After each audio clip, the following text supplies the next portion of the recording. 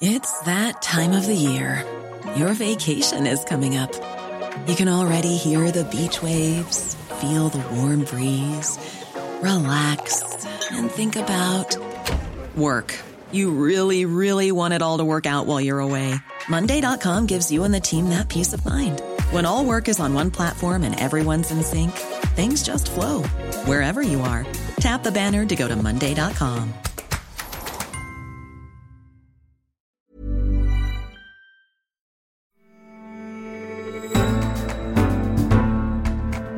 In Britain, Conservative Party members are on the cusp of electing a new leader and thus a new Prime Minister. Both candidates are promising a change away from managerial consensus. Boris Johnson has courted the right with a hardline stance on Brexit, and he stands against so-called political correctness. Jeremy Hunt, his more centrist challenger, has also had to amp up his rhetoric to appeal to a more demanding grassroots. A related trend has been America's recent journey, Republicans shifting to the right in recent years, even before the election of Donald Trump, and President Trump has certainly accelerated that, embracing a culture war centred on issues from anti-globalisation to immigration and questioning abortion rights.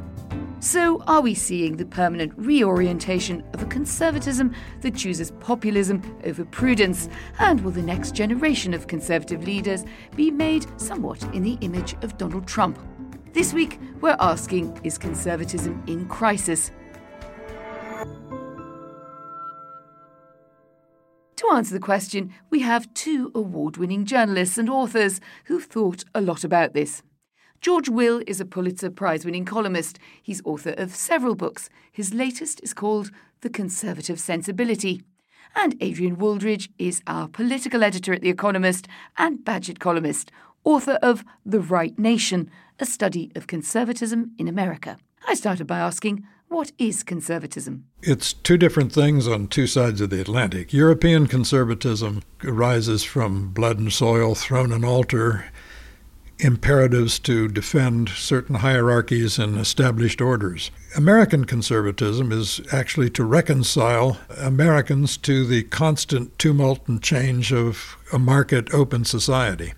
The bridge between the two would be Edmund Burke, whose celebration of, or the organic nature of British society has an echo in American celebration of the spontaneous order of a market society. But basically, in the phrase American conservatism, the adjective American does a lot of work because it distinguishes a conservatism that traces back to Locke and not to Burke. Right. Names of philosophers we're going to dive into in just a moment, so we'll hold them in reserve, our big hitters. Adrian, is your definition of conservatism akin to George's? Absolutely. I would say that the big difference between American conservatism and British conservatism is that American conservatism is born in modernity. It's always been a product of modernity. British conservatism is an adaptation to modernity. It's a way in which an aristocratic, hierarchical society adapts itself to the tumult and change of the modern order. So there's always a sense of nostalgia, of looking back, of measuring the world against something that was rather different from that, whereas in America that isn't the case. I'd also say that there is something about conservatism which is sort of more profound than just an adaptation to modernity, and that is that I think conservatism as a doctrine is essentially about realism about human nature, that human nature is flawed, that human nature needs to be guided by certain things, by institutions, by families, and that both progressivism and populism are about rather romantic conceptions of human nature. Conservatism is the realism that anchors you to fact.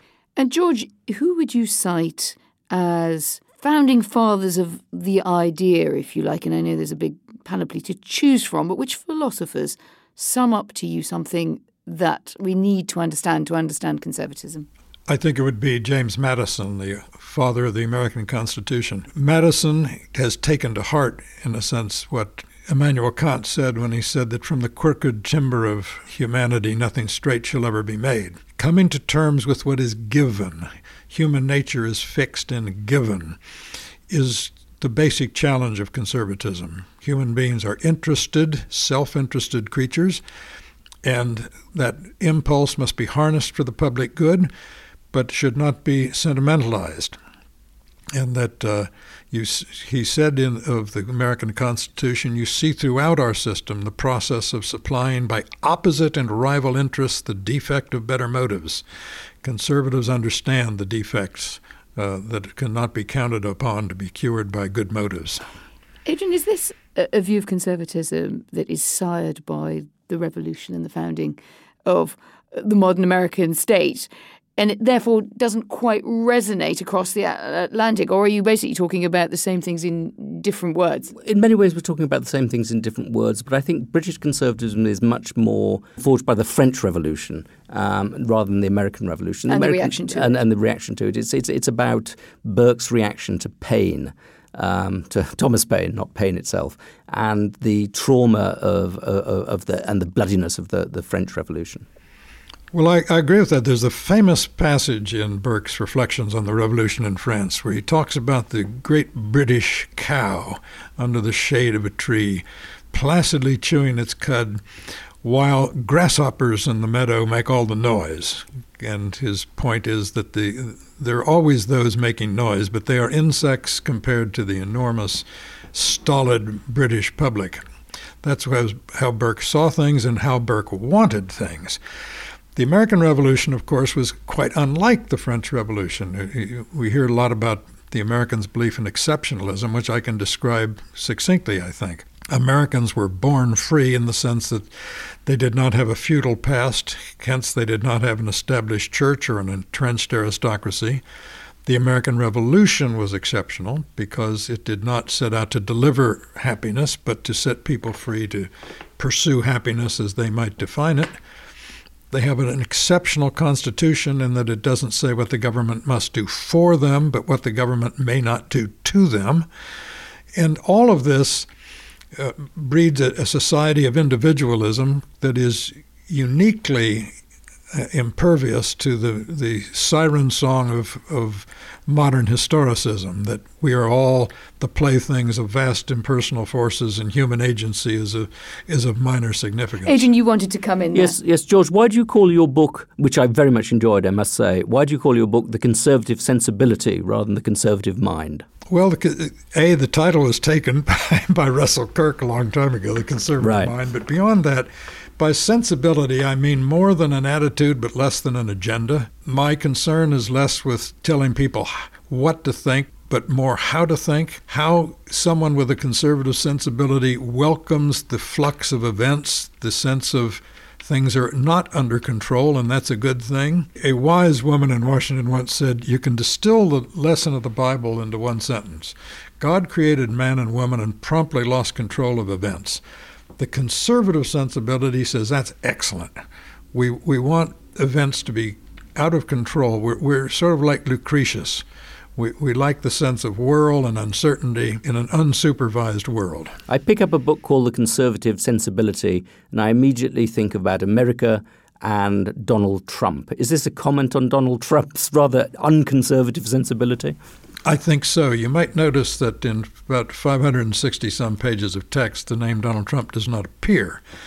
People say, gee, why is that? And I said, well, the name of Audrey Hepburn doesn't appear either, or Humphrey Bogart. This is about ideas, and he doesn't deal in ideas.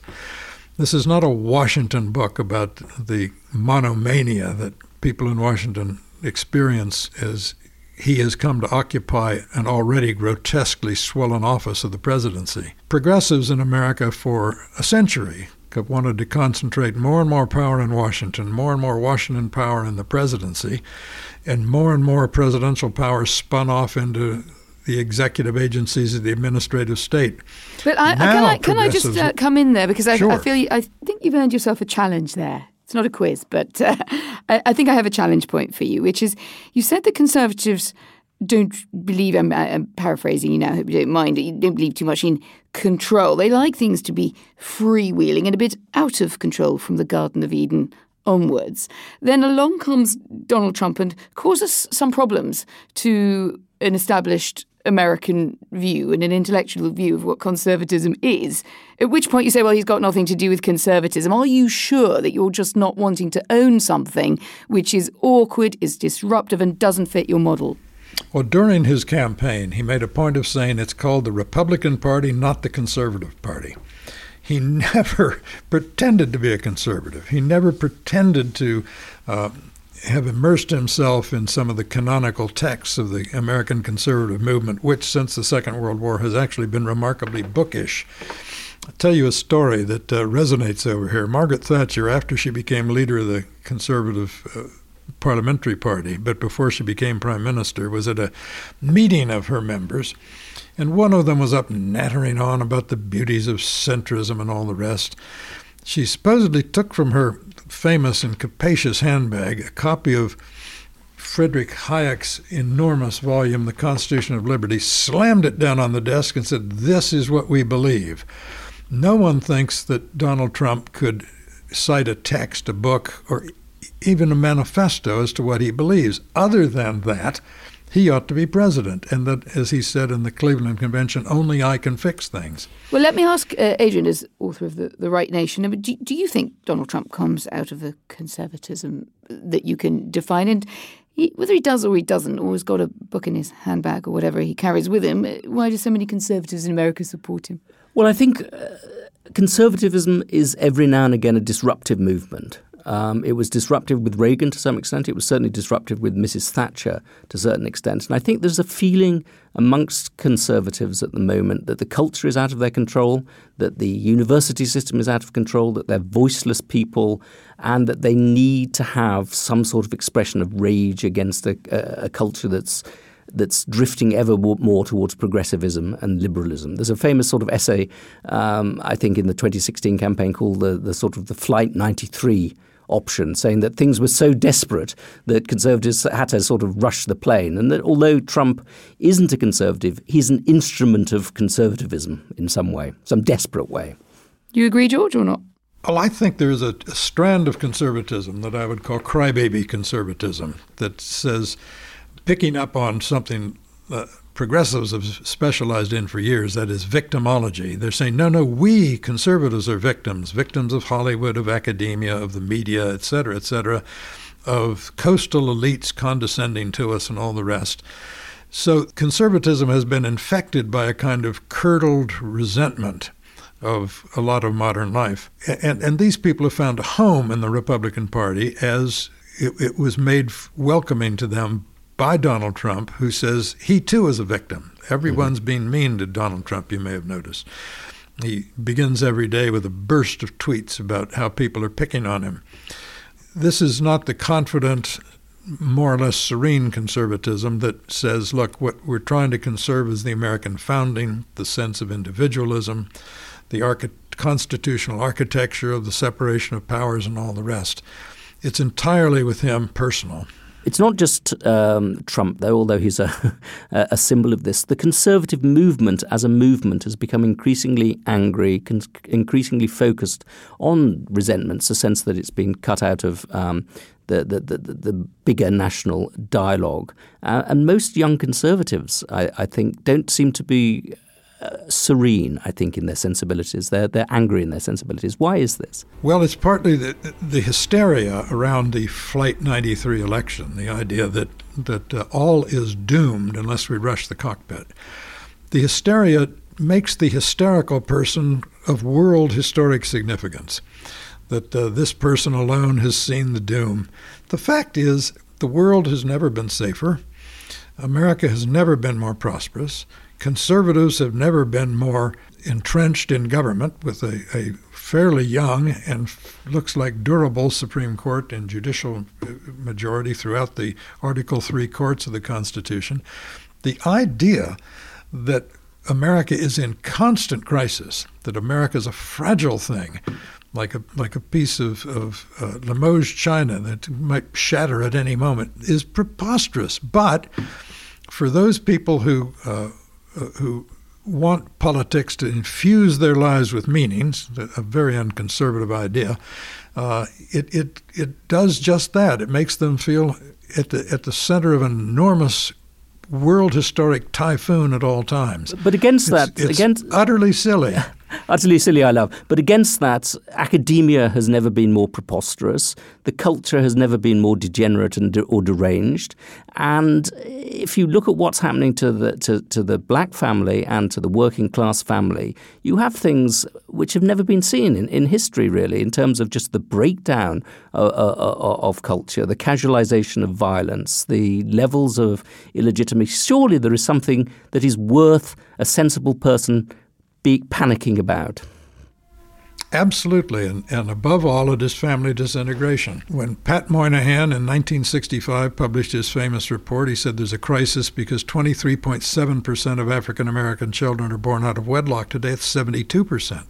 40% of all American first births are out of wedlock. A majority of mothers under 30 are not living with the fathers of their children. We know that because the family is the primary transmitter of social capital, this is a national disaster, and we don't know what caused it, and we have no clue how to resist it. But I must throw in a word. Hang on, Mr. Will. I must throw in a word for the more progressive view, which is that the shape of the family is simply changing. And yes, there are those who are living in deprivation because they do not have stable families. But what you have described as being the essential building block is for many people a system they don't want to live in. They don't all want to be married. They don't want to all bring up their children in wedlock. And they may, to sort of cite a phrase, say there are many shapes and sizes of families that conservatives ignored or indeed repressed for many years. Well, that is the progressive view, against which one says the following. As Pat Moynihan said at the time, the lesson of history is clear, he said, from the wild Irish slums of the East Coast in the 19th century to South Los Angeles today. When you have a large cohort of adolescent males who do not have fathers in the home, you have chaos. And chaos is what we've got on the south side of Chicago and elsewhere. But you just, earlier you said that there was never a better time to be in America, and now you do seem to have gone towards the American carnage idea that all is chaos because, as you see it, because of a breakdown in family structure. We're a big country with big problems. That comes with the territory.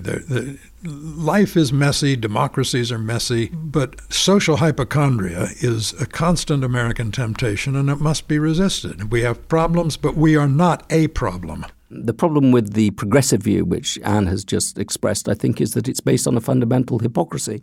What you have in America is a bourgeois class that is preaching counter-bourgeois values, Hollywood values, but actually living a very bourgeois life. So in fact, the upper classes in America, the middle classes, actually live quite stable lives. They have quite well-formed families. They invest a great deal in the development of their children, whilst, saying that they like Quentin Tarantino films and the rest of it. It's a problem of the poor, the dispossessed, and the former manual classes. So America is splitting. It's becoming a class society. And it's becoming a class society for many reasons, not least its capacity to invest in the cognitive development of its children. An upper class which is educated, certified, and has stable families, and a lower class which doesn't have those things. And so I think the progressive view is a way of not thinking about the real problems which confront America. Well, before Adrian and I have a family argument. Let me just say, as the social scientist Charles Murray has said, the problem isn't that the bourgeois practice what they preach. They don't preach what they practice. They have preached a cultural norms of vast tolerance and libertine living that they have no intention of having their children live by.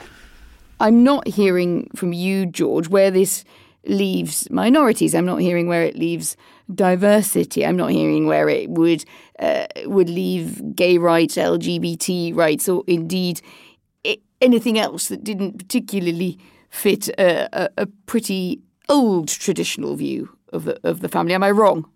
You were quite wrong. Diversity is the oldest American tradition, going back to when Benjamin Franklin thought Congress ought to publish laws in English and German both because there were so many Germans here. Diversity is always an American fact, not just an aspiration, a fact. With regard to LGBT rights and all the rest, they are firmly established. 15 years ago, George W. Bush ran for re-election by getting on various state ballots anti-same-sex marriage referenda that would pull out conservatives who would vote for him. 15 years later, you would not even dream of doing that. It's a settled question. The amazing malleability of American opinion is on display in exactly what you just cited. Assuming Conservatives accepted it first time round. Yeah, of course they do. I am going to bring in Adrian, who's looking like he wants to ask you something. George, I wanted to ask you about Brexit, partly for parochial reasons, but partly there's just a very interesting thing for Conservatives to think about, because on the one hand, it's an assertion of national sovereignty. On the other hand, it's extremely disruptive of the status quo. What should a Conservative make of Brexit? When the Soviet Union disintegrated, my friend Senator Moynihan said, "All right, Will, what are you going to hate now that you can't hate Moscow?" And I said, without missing a beat, Brussels, of course. Brussels is sort of the progressive vision of experts applying social science to the rest of us. I fully understand the impulse to Brexit. The national state has been a great friend of liberty. National sovereignty is not to be despised. Control of one's borders is an essential attribute of national sovereignty. So I fully also understand, however, the difficulties of disentangling oneself from the EU. You can make the case that the harder it is to get out, the more imperative it is to get out, that it begins to look like a bear trap. Oh, absolutely. But one of the many things that it's done is completely divided the Conservative Party, both on factional lines but also on philosophical lines, and prepared the grounds for the most hardline Marxist who's ever run the Labour Party to take over the country. So it's a very difficult Conservative issue, I think, Brexit. It certainly is. And in the last general election, 40% of the vote went to a party headed by someone who regrets the way the Cold War ended. That's a rather sobering fact. Absolutely. Someone who find in Hugo Chavez a role model. But your party system is in considerable flux right now. But parties come and parties go. The Republican Party arose in our country out of the debris of the Whigs. Nothing lasts once again. How does conservatism re-energize itself and renew itself to a group of younger people? And how does it counter AOC and the Green New Deal and the rest of it? Well, first, it makes an aesthetic churn. It has to change the way it talks, because there is setting in, I think, Trump fatigue. Now, I know you can't unring a bell and that there are new ways of talking in American public life at the senior levels of politics that are going to be hard to reverse, but whoever comes along and tries to reverse them will, I am confident, be rewarded by the electorate. Second, people must understand that America has no choice but to embrace globalization and rapid economic growth, because the American people have made enormous promises to themselves through their entitlement programs, enormous calls on anticipated future productivity, and they'd better attend to the productivity. Why has the whole issue of the deficit disappeared from conservative discourse? Because the American political class from far left to far right is more united by a class interest than it is divided by ideology. And the class interest is that it's in everyone's interest as a politician to give the American people $1 worth of government and charge them 80 cents for it. The public loves it.